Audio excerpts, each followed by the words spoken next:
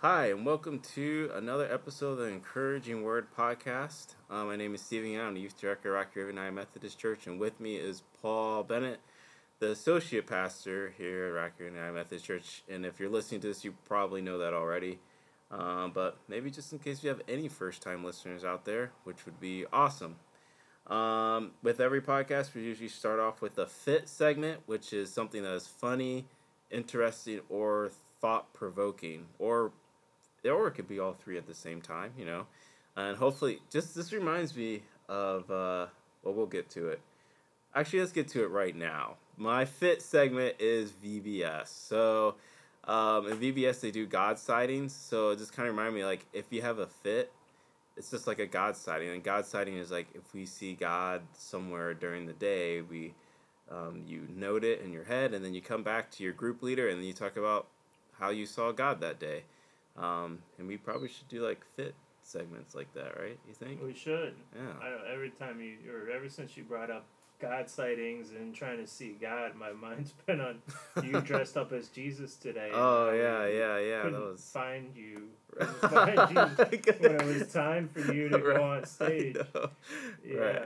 Quinn like busted into like the room where I was in, like deer in the headlights, like I didn't know what I was doing. It was literally just before I was gonna get on stage. Yeah.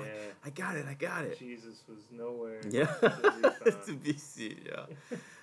So yeah, that's for my fit. It'd be VBS. I'm running games, and it's been a whole lot of fun. The kids absolutely love games, and they just come out, and they're pretty wound up. My last group is pretty crazy, but it's fun. It's just fun to have the kids just getting all their energy out and a really fun, safe environment. And I'm recording this just before the last day.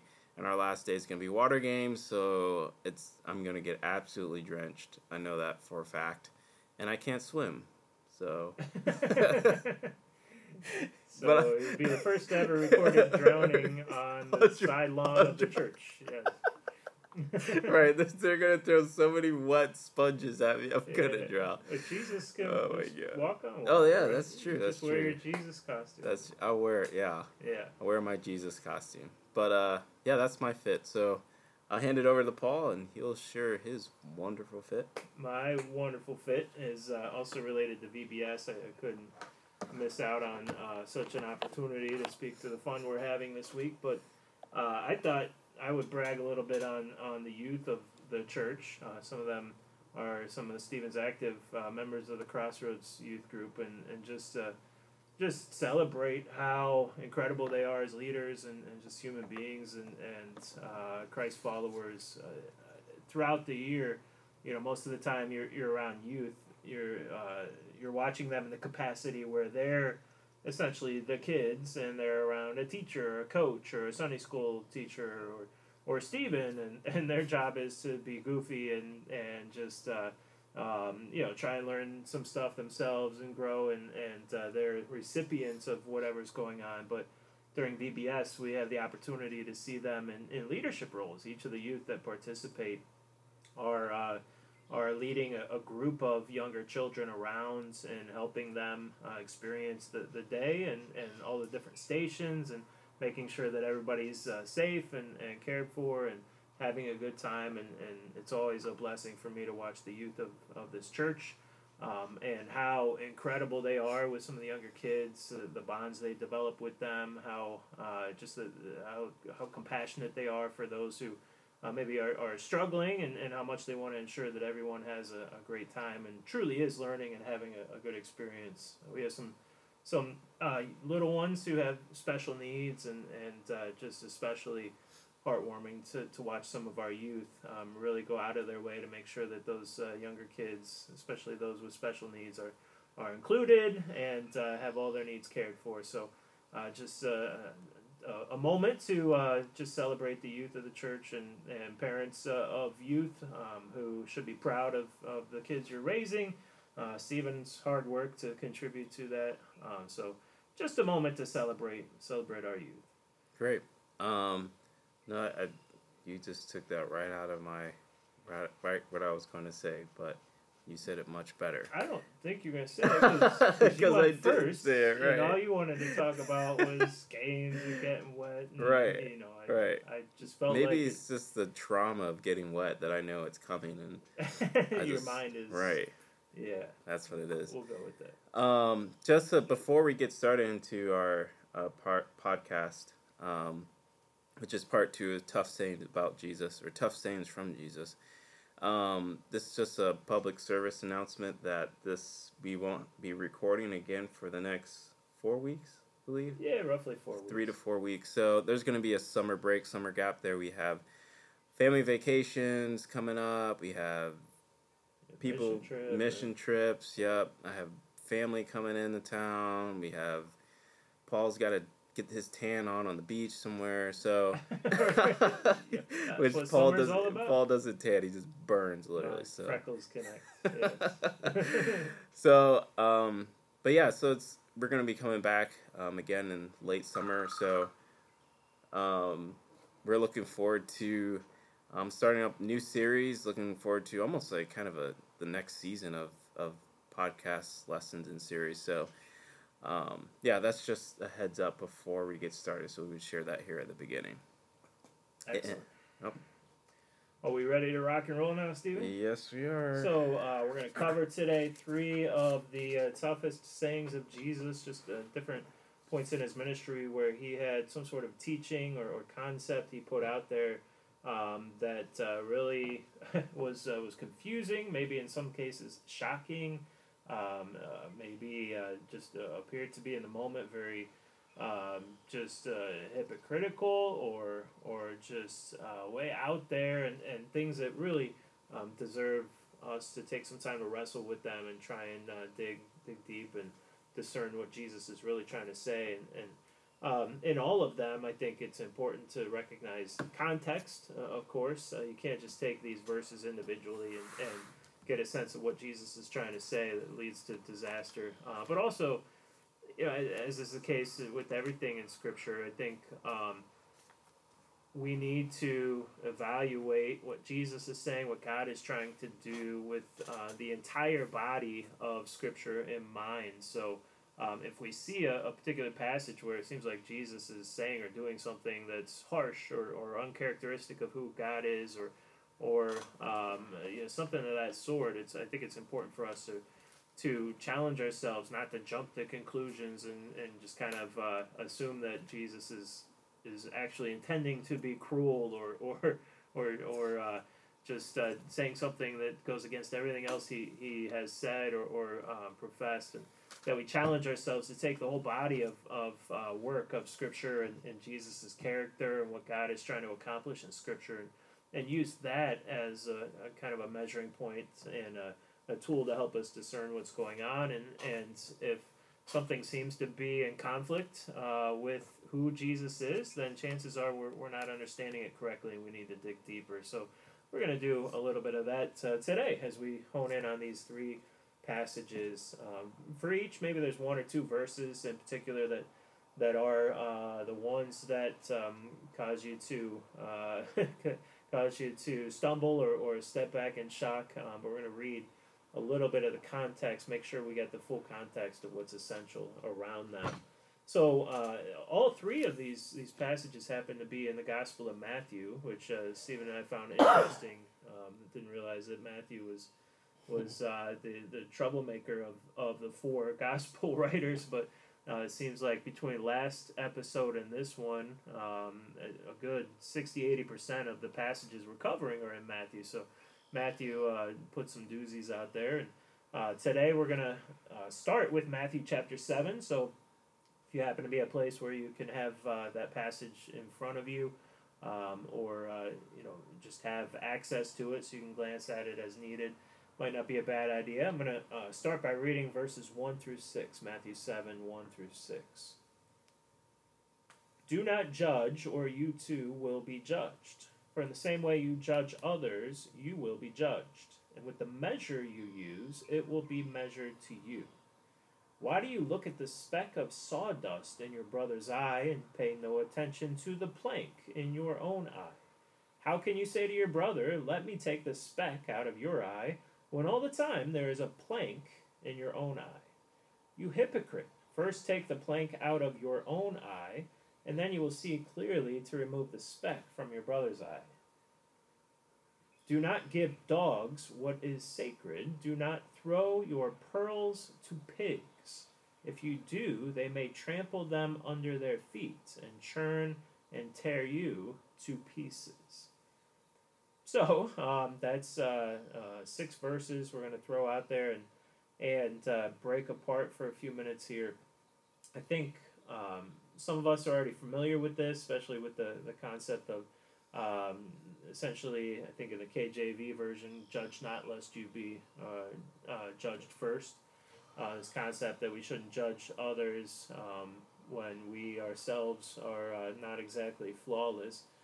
But it's verse 6 that kind of throws a wrench in the works, where Jesus talks about not giving dogs what is sacred, not throwing our pearls to the pigs. And I'm thankful for our podcast because so often it's caused me to look at some of these passages and really try and get an understanding for them. When in the past they've been passages I've struggled with, but really haven't had cause to put the time into to make sense. So that was the case for this passage for sure for me. I always, be perfectly honest, I read it, and I read all of this talking about pigs and dogs, and I think my initial reaction was always, okay, Jesus is getting fired up here. He's he's tossing around names, and he's getting feisty, and he must be really upset. And this is one of his passages where he's trying to maybe put somebody in their place or help them see their own just waywardness and such, and I think that's partially true. But as I broke it down this time, put a little bit more time into it, I recognize that the reference to pigs and dogs here is not intended to be demeaning. He's not calling anybody a name. He's making a metaphorical reference to something about a pig, something about a dog, and our relation to them that can instruct us when it comes to this passage. Having that set aside, so I can stop just making assumptions about the passage in that respect, I tried to look at it with fresh eyes, and I'll throw out a couple of concepts, and then I'll give Stephen a chance to chime in, and maybe I'll come back and correct whatever he says wrong before the Yes. So just so we have a plan, a map of how we're going to approach this. But I took these 6 verses to be really a summary of the issue of spiritual immaturity, both for ourselves and working with those around us. So when Jesus is telling us not to judge others, not to focus so much on the speck in somebody else's eye, we get a plank in our own, I think he's bringing attention to one of the biggest stumbling blocks when it comes to our personal relationship with God and our own pursuit of righteousness, which is our tendency to, 1, compare ourselves to others, and 2, focus on the faults of others, and get all worked up about them and want to just pile on other people about things that they're not doing perfect, or sit around and talk about them, maybe even more so than to them, about how they're coming up short, rather than focusing that same energy on improving our own pursuit of God and our own relationship to God. And I think that's really what verses 1 through 5 are all about, is the first and most important thing we should focus on is our own righteousness. Are we right with God in our relationship with God? Is our heart in the right place? Are we really pursuing Him with integrity and purity? Or have we gotten too caught up in this world and sometimes the ugliness of human dynamics and relationships, and allowed other people that are intended to bring good into our lives, to give us a chance to live in community, but have we allowed kind of the downside of having human nature within ourselves and those around us to pull us off course? So verse 1 through 5, I think, is this warning to us to not fall into that trap, that it's really at the core, at the foundation of everything is our relationship with God. Are we right with God? Put ourselves back in the Garden of Eden, where it's just God and us, in relationship, the world around us, no other people to get in the way. Do we have that aspect of our faith in a healthy place, such that we're not allowing people around us to get in the way of our righteous pursuit of God. And then verse 6, I think, builds upon this concept of verses 1 through 5 that, hey, check yourself. You're going to be tempted to stumble because of the people around you and allowing your judgment of them or their criticism of you to become your focus. So knowing that that's a thing, when we get to verse 6, it's, hey, make sure that you understand that not everybody is in the same place in their walk with God. Some people struggle with that. Some people struggle with other things, other stumbling blocks when it comes to spiritual maturity. And so we need to know that and have that reality in place when we engage people, and make sure that we're not approaching people or expecting things out of people maybe they're not ready to give.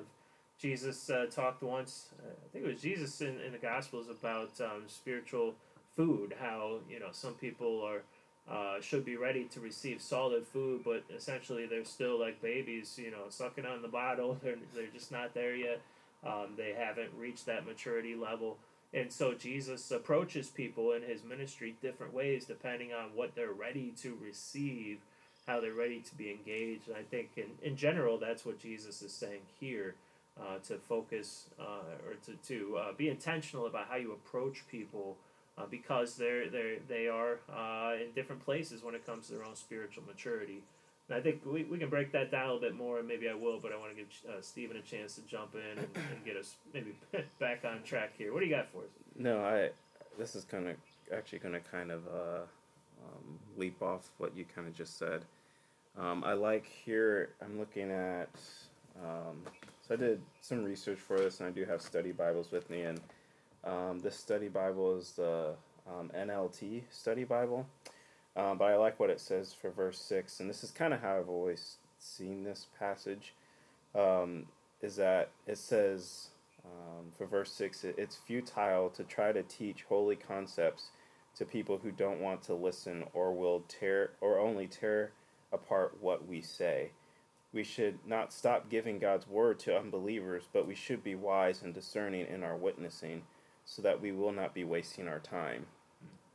So just a little bit, I feel like what that makes me think of, and kind of a example would be like, if you've ever talked to someone. So sometimes when you talk to someone about faith, they don't really want to listen or learn. They just want to prove their point. So you can tell that they have, before you even start saying anything, if they find out you're a Christian, you can just tell that they're kind of waiting to say something after you're done speaking. So like, if you're there, not saying you don't witness, it's just that you got to be wise in what you say, because for their own good, because what you say, you want it to be heard. You want it to be something that's internalized. You don't want to just share something to them that is just going to they're not even going to hear what you're saying at all, because they have an agenda, they have a way of speaking that and their attitude, their thought process at that time is just not ready to receive the precious pearl of God's word, right? It's not ready to receive the precious pearl of the gospel. So in some ways, you have to, when we're addressing people who don't really want to be receptive, you gotta kind of have to speak to them in a way that helps them open up to be more receptive. Speak in a way that helps them open up to be more willing to hear what you really have to say about the gospel, about Christ's love, about his forgiveness. So I feel like there's times when you can just be sharing the gospel, but it's just not, they're not receiving it. They're literally trampling it over it and not actually hearing the good news that you're trying to speak. So it's using that discernment and wisdom, and how do I speak and witness to this person in a way that's going to be receptive to them, and not in a way that they're just going to tramp over the message and not receive the words that you have to say, or the God's words that we have to say to them. So that's kind of how I see the passage, along with what Paul was also sharing, seeing the passage also in the context of judging others.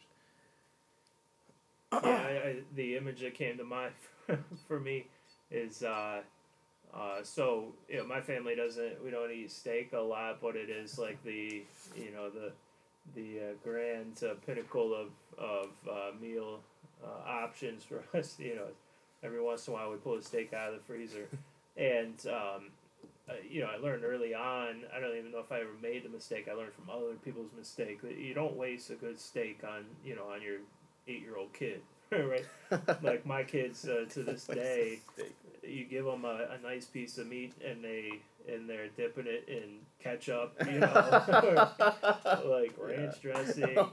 And if you're not a steak lover or maybe even meat eater, you may not be able to appreciate this, or maybe there's a different image that comes to mind for you. But it makes no sense to put something that perceivably valuable and meaningful in front of somebody who can't appreciate it, isn't ready to appreciate it. Right. And so, as I try to apply this concept, looking at Jesus as an example throughout his ministry, he was very intentional about how he approached different people, the crowds as a whole, and we can start to think as I share this how this would apply to us as a church, us as individuals. When Jesus was speaking to the crowds as a whole, maybe which is kind of similar to us as a church, communicating via our website or social media content,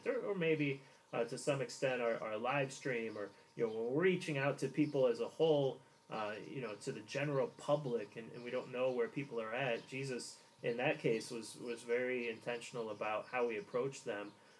Jesus didn't go into great depth when it came to the spiritual concepts he was trying to teach. Sometimes he would drop a parable on them, but he would know that they weren't ready to really understand it, so he just kind of dropped the parable and then walked away and kind of let it simmer in their minds, and hope that he was planting a seed for down the road when they were in a better place to make sense of it, that it would be a nugget of wisdom for them.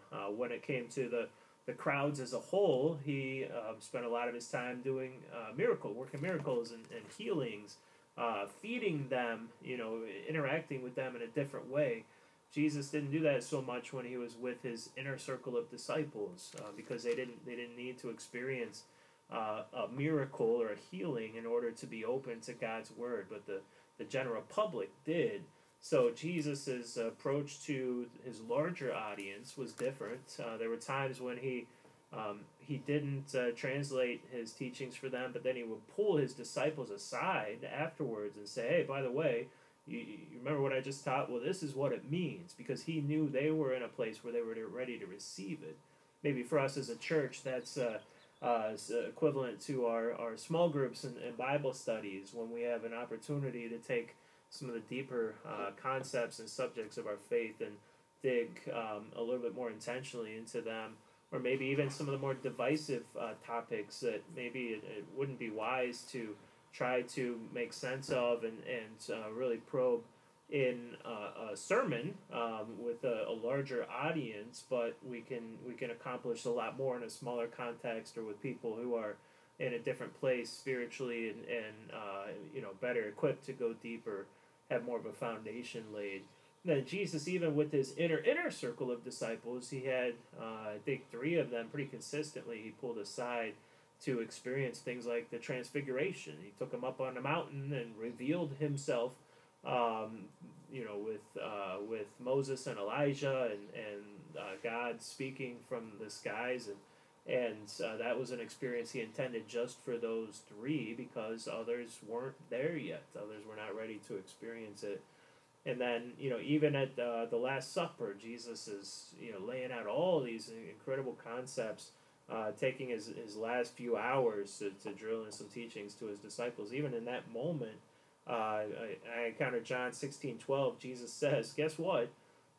I'm at the end of my days here on earth. I'm about to go to the cross. I'm not going to be with you anymore. But, by the way, there are things even now, after 3 years of ministry and everything that I've taught you and showed you and explained to you, things that you are not ready to hear or understand yet. And his disciples, had to wrestle with that. So I think the point in all of this is, as a church and as individuals, we need to be wise when we approach other people and not hand a nice steak to a 5-year-old, not be trying to probe deep into issues with somebody who is just at a place where all they really need is to experience God's love. They just need an encounter with God's love and God's grace. And that's where we need to meet them in that moment. I have a friend in particular who's an atheist. I don't sit around with them and just probe into issues of ethics and morality so that he can feel judged, or that all of the morals that I live by because I do submit my life to Christ should apply to him, and he would feel the heaviness of that. No, I don't want to focus on that. I want him to experience God's love and grace, and those would be seeds that would be planted so that they could be blossoming later in life, or whenever God is ready, into a greater depth of understanding of who God is and what he has in store for him. So all of that wrapped in a nice little bow there is hopefully helping you understand what Matthew 7 is trying to get at. There you go. That was good. Now I know never give my daughter steak until they're 10 years old, when they learn to appreciate it. Well, I probably didn't appreciate it myself till I was in my 20s. Oh, there you but go. I hate to be responsible for depriving your daughters of something that good. All right. So our next passage is in Matthew chapter 9, and again, as Paul said earlier, context means everything. So we're going to read the surrounding verses. But the one we're particularly going to look at is Matthew chapter 9. Verses 16 and 17, but I'm going to start at 14, just to kind of give a context. All right, Matthew chapter 9, verse 14 through 17. Then John's disciples came and asked him, "How is it that we and the Pharisees fast often, but your disciples do not fast?"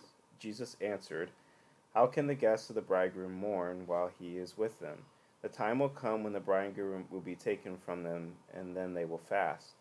No one sews a patch of unshrunk cloth on an old garment, for the patch will pull away from the garment, making the tear worse. Neither do people pour new wine into old wineskins. If they do, the skins will burst, and the wine will run out, and the wineskins will be ruined. No, they pour new wine into new wineskins, and both are preserved." So this, looking particularly at the wineskins verse, and what this passage means. I know this passage was confusing for me, especially growing up and trying to understand what it meant, especially too when you don't drink wine or you don't know what wineskins are. I wonder if people still use wineskins. I'm sure they do. If any of our listeners know, just shoot Paul a text. His number is... Yes. Yeah, let's have a wonderful text dialogue about wineskins. Right. Yeah, looking forward to it. Make sure any text has to come after 11 p.m. too, so... Pacific time. Pacific time. Yeah. Looking at this passage, it's what Jesus is really speaking here about is kind of contrasting the Old Covenant and the New Covenant. So when Jesus is speaking here, I think in the gospel, in the Beatitudes, he talks about how he's not coming to destroy the law, but coming to fulfill the law. So Jesus, in a way, is coming to fulfill the law, but it's going to be different from what they understand and from what they've kind of really to the legalistic system that they developed around the Old Covenant. So what Jesus is saying, that there is a new covenant coming in which they're going to have to change change how they think, change how they approach God, change how they approach and see Jesus, change how they approach their witness to others, how they approach Gentiles, how they approach Jewish laws, so there's a lot that is about to come and about to change. And we see this too at the end of the Gospels when Jesus is resurrected. He needs to, Luke talks about him blowing the Spirit. I think it's John that talks about him blowing the Spirit on them. And actually Luke talks about the imparting of the Spirit as well, that they need the Spirit of God to help understand this newness that has come after Jesus' resurrection. So this is Jesus preparing the way and using this analogy of new and old wineskins. So what he's basically saying is that a wineskin, which is, I would assume, and I think made of animal skin, right? So this wine skin would take the form of the wine that's it's holding, and wine would have to be in there for a long time, so the wine skin would become to form that wine that it holds. But when you put a new wine into an old wineskin, it's expanding a wineskin that's kind of stopped expanding, so it's just going to burst. So what Jesus is saying, that he has a new teaching, a new approach to God, a new approach to understanding who he is. And we see that, like I said, when we see that after his resurrection, that he needs to impart the Spirit for them to understand this newness.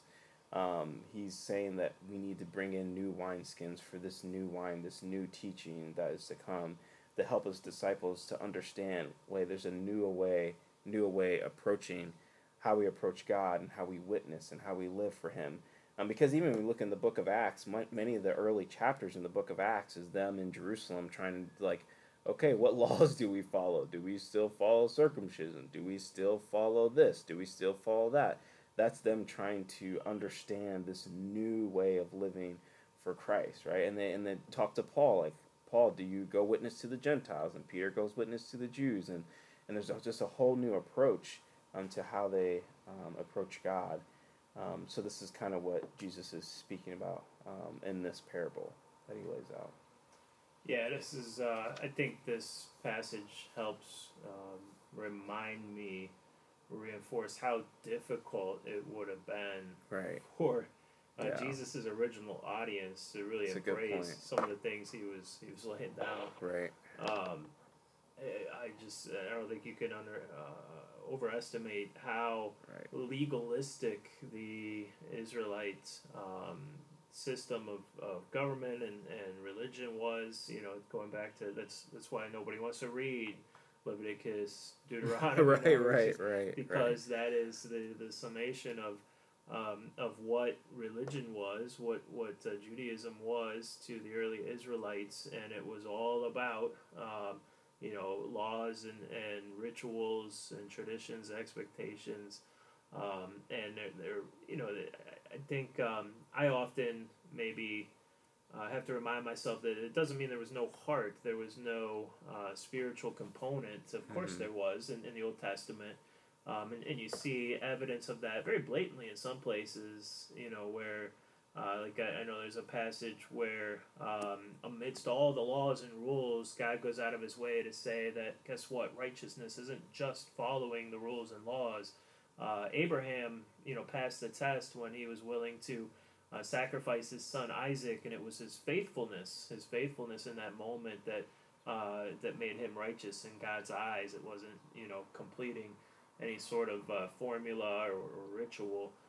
So it doesn't mean that what Jesus brings to the table in the Gospels wasn't true, that there wasn't a spiritual and heart component to things in the Old Testament, but still the language and the structure of everything was 100% legalistic and ritual. I would equate it to raising a kid from like preschool through graduation, doing nothing but like math and science and engineering, and then all of a sudden, when they graduate high school, tossing them in a school where you're now culinary school where they make steak, right? Yeah, it's all about steak. yes. Bringing it back around. I really got you thinking about steak today. I guess we'll know to stop by your house because I know what you have for dinner tonight. But to take these kids that have been raised on nothing but logic and reason, and mathematical formulas, math and engineering and such, and then all of a sudden throw them in a classroom and say, okay, now we're gonna sit down and translate some Shakespeare, or we're gonna read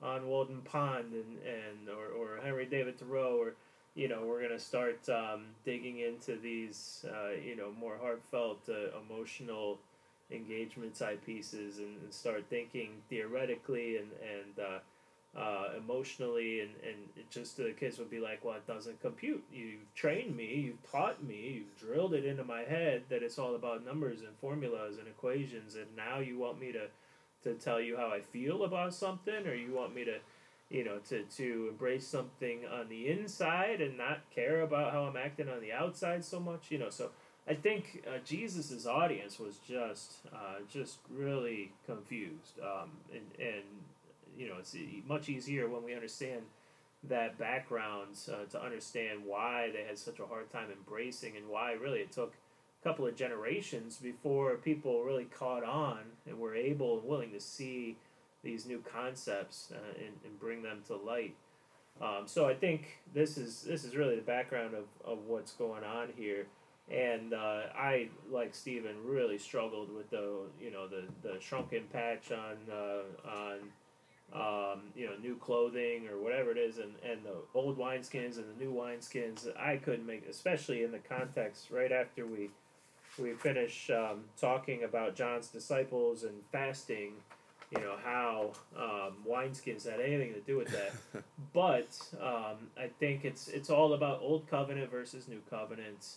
And to this day, I don't know that I have a clear sense or a clear way of describing how the two relate. And this is a debate that's tossed around all the time. Does Jesus fulfill the Old Covenant? Does he fulfill the Mosaic Law? Does he replace the Mosaic Law? I almost called you Jesus. As I was you were Jesus today so in VBS. it's an honest mistake. I get it. Oh no, it's really growing on me. There you go. That image of I should but wear I know it you around. too well. So as Stephen was saying, now I lost my total train of thought. But what was I saying? New wineskins, old wineskins. Yeah. Yeah. And new Old Covenant, New Covenant. Yeah, which that was it. So, which aspects of the Mosaic Law should persist? Like, what is still law? What are the expectations for the people still?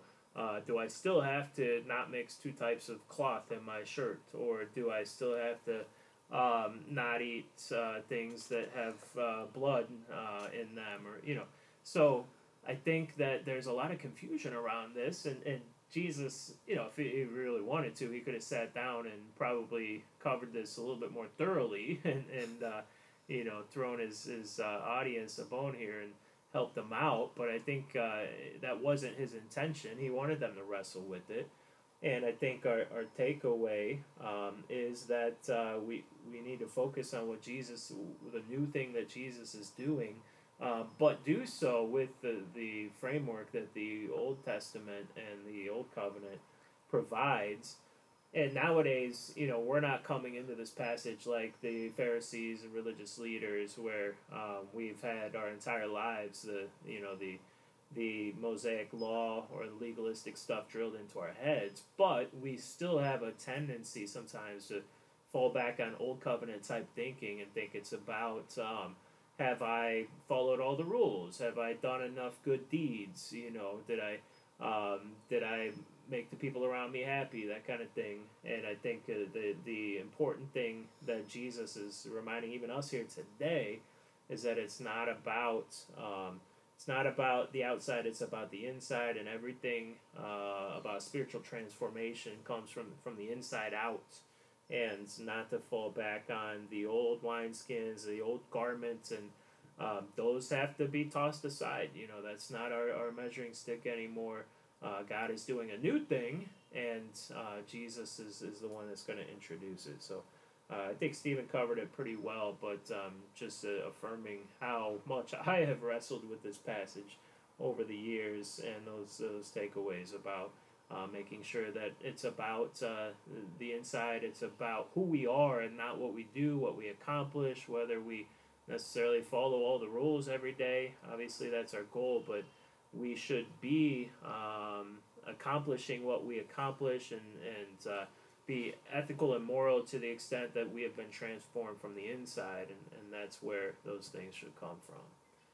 So with all that being said, anything else did I No, I think that give you a that chance basically that covers it up. So we got one passage left. We're going to press on in the book of Matthew. Thank you, Matthew, again, for being so controversial. Matthew 15, skip ahead a few chapters, verses 21 through 28 is what I'm going to read for you. And it's really the last couple of verses that are the most, I'll use the word alarming, alarming or just baffling when it comes to what exactly Jesus says here. But of course, we need to start a little earlier to get the feel for what's going on. So let me read these aloud for you. Leaving that place, Jesus withdrew to the region of Tyre and Sidon. A Canaanite woman from that vicinity came to him, crying out, "Lord, Son of David, have mercy on me. My daughter is demon-possessed and suffering terribly." Jesus did not answer a word. All right.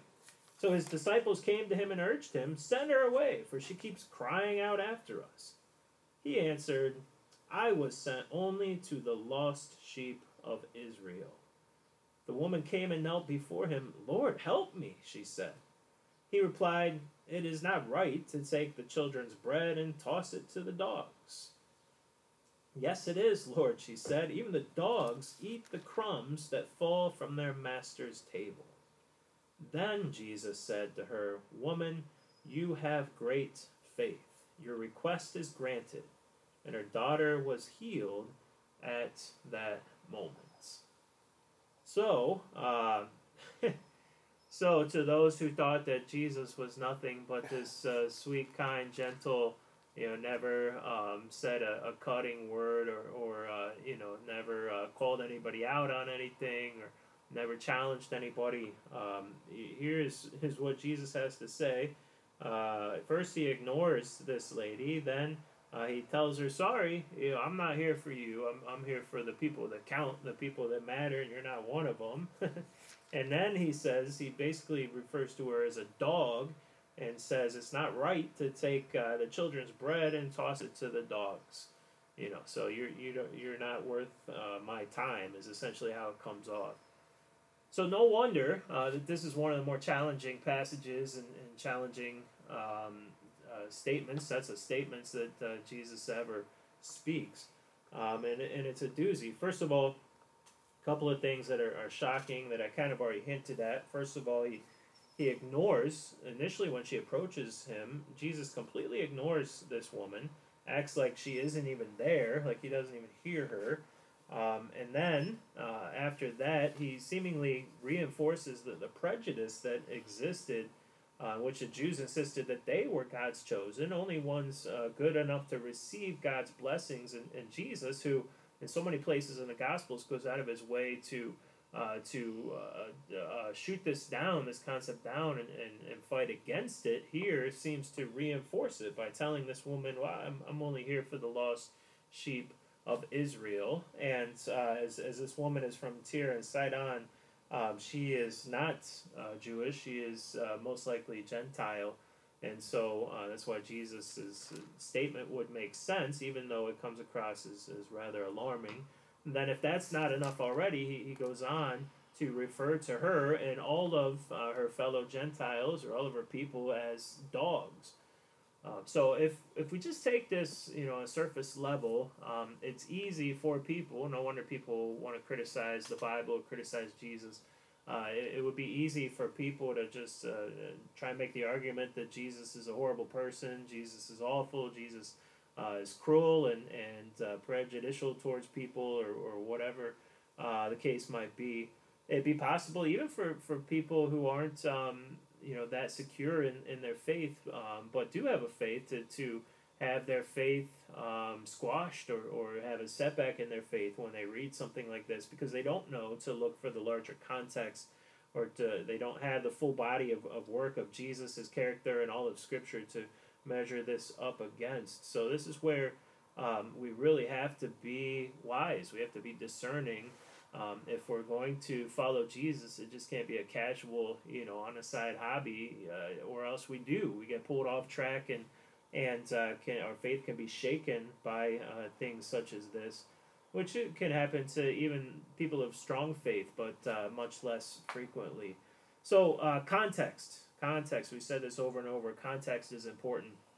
First of all, Jesus' comment that he's not here for anybody other than the lost sheep of Israel really doesn't make sense to take that at face value, because Jesus is not in this moment preaching to and trying to reach the Israelites. He has left the region of the Jews, and he's gone to speak specifically to the Gentiles. So Jesus is in a totally different region than he's ever taught in before. He's almost on like a mini mission trip just to go out of his way to reach the Gentiles. So it really doesn't make sense that he would go there to where there's nobody but Gentiles and then stand there and tell some woman, oh, well, I'm really not here for you. You know, it's like me going to Cincinnati and saying, well, you know, I'm on a mission to save all people from Cleveland. And they'd be like, well, you know, what are you doing in Cincinnati then? And I'd be like, I don't know, but, you know, what would Jesus do or something like that. Yeah. So it makes no sense. So we know there's got to be something more going on here. And then he proceeds to refer to her as a dog, and it seems like he's adding even further bite to his remark here. He's putting her down. He's demeaning her and her purpose, or demeaning her and her people. So what in the world is going on here? We're still left wondering, what is Jesus' purpose?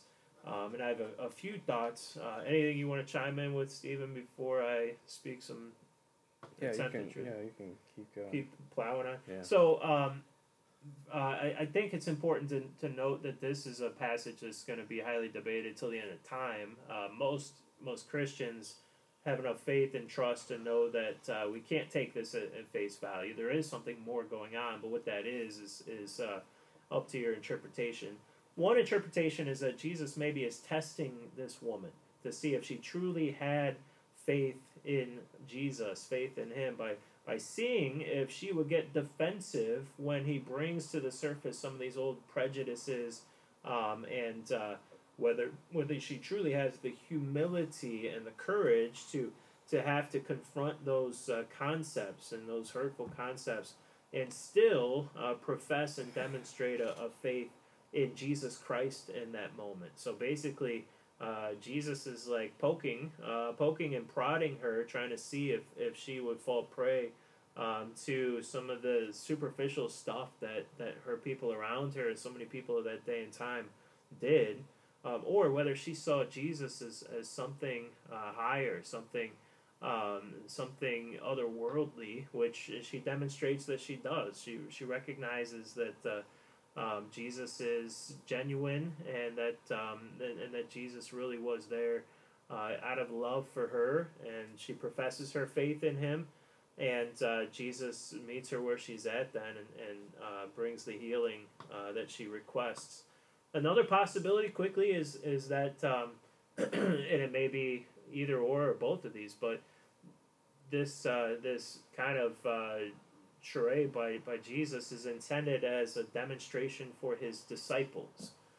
This is something that's often the case. Sometimes Jesus' interaction with one person isn't about that person. It's about the people who are watching, who are standing around.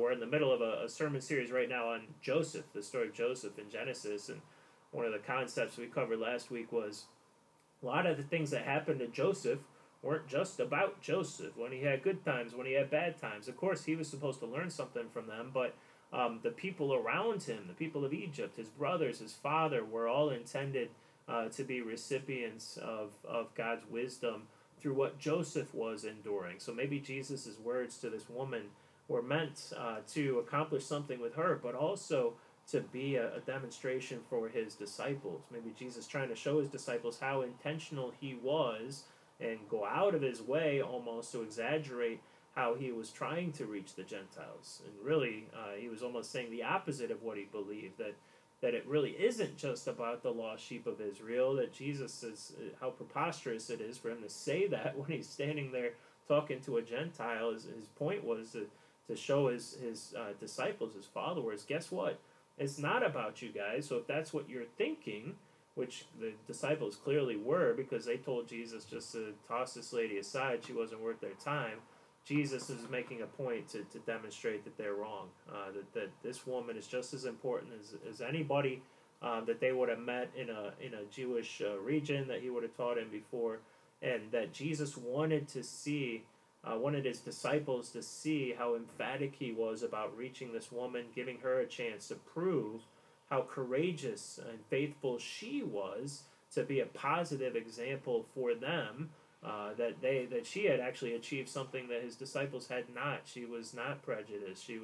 She was not looking down on other people because they are of a different nationality or thinking that they weren't worth Jesus's time. She saw on a higher plane than that, and Jesus wanted his disciples to see that in action, and to then hopefully emulate this woman or learn something from this woman that they didn't expect to learn. And at the end of the day, whatever the case might be, this woman's genuine, her authentic faith, her gentleness, her humility, her persistence won the day. And whatever Jesus was trying to accomplish, whether for her or for his disciples and onlookers, he did accomplish, because the woman rose to the occasion and said and did exactly what she needed to in that moment for Jesus to accomplish his goals. Yeah, I agree. Sweet. So the only thing I would add to that, there's not much to add. The only thing is, as I'm looking here at the study Bible, it kind of goes along with what Paul said, and that's good, because I'm always testing Paul by my study Bibles. So I wrote that. I wrote that one. You wrote that, yeah, right? Yeah, exactly. So I'll just read a little portion. This kind of goes along with what Paul was saying about the different contrasts. So it says Jesus was not downgrading the woman by using the term dog. He was reflecting the Jewish attitude so as to contrast it with his own. So the woman did not argue. Instead, using Jesus' choice words, she agreed to be considered a dog as long as she could receive God's blessing for her daughter. Ironically, many Jews would lose God's blessing and salvation because they rejected Jesus, and many Gentiles would find salvation because they recognized it and accepted him. So, as Paul was saying, I think Jesus was using this term as a way to reflect the Jewish attitude towards Gentiles. And even, the thing is too, even if a Jew, again, we have to continue to think of context and that this is ancient world stuff, so it's different. When they say dog, it wasn't always, don't need to think of it as when we call someone a dog. It was just a term that we used as someone who was just non-Jewish.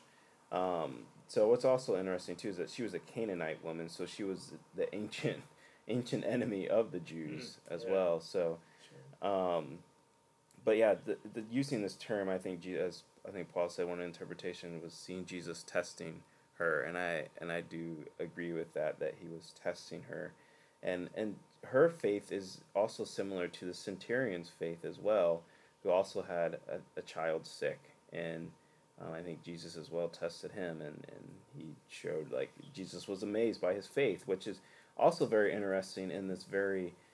People say Matthew was written to the Jewish population, to the Jews, which is not. He was written particularly to the Jews, but also written for us as well. But what's interesting is that these two places, the centurion, soldier, and this Canaanite woman, Jesus says is amazed by their faith, and which is amazing because there's not many times in the Gospels where he's amazed by Jewish faith.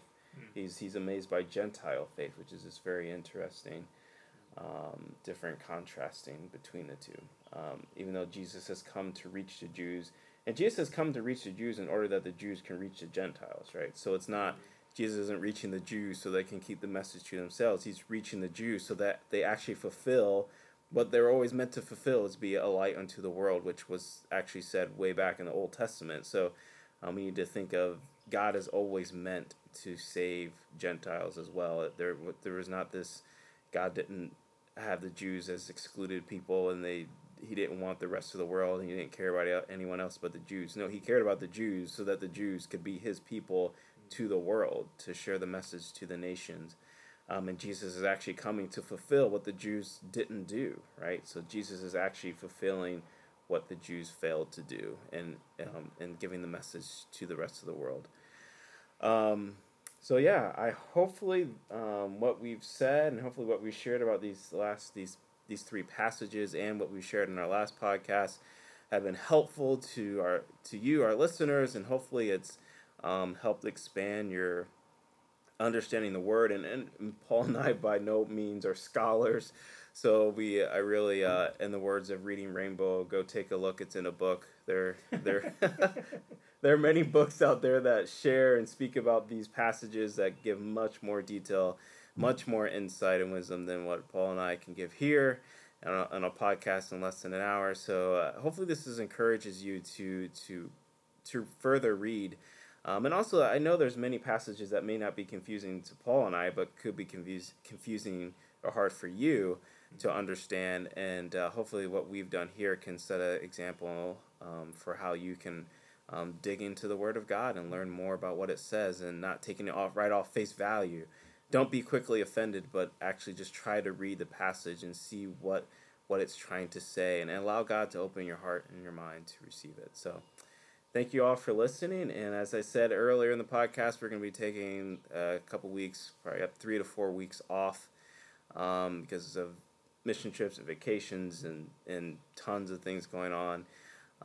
So yeah, hopefully we'll see many of you in church and stuff, but we'll be back on the podcast again soon with new podcasts, new topics, and encouraging words. New encouraging words. There you go. Thank you. And we'll see you all soon, or hear from us soon.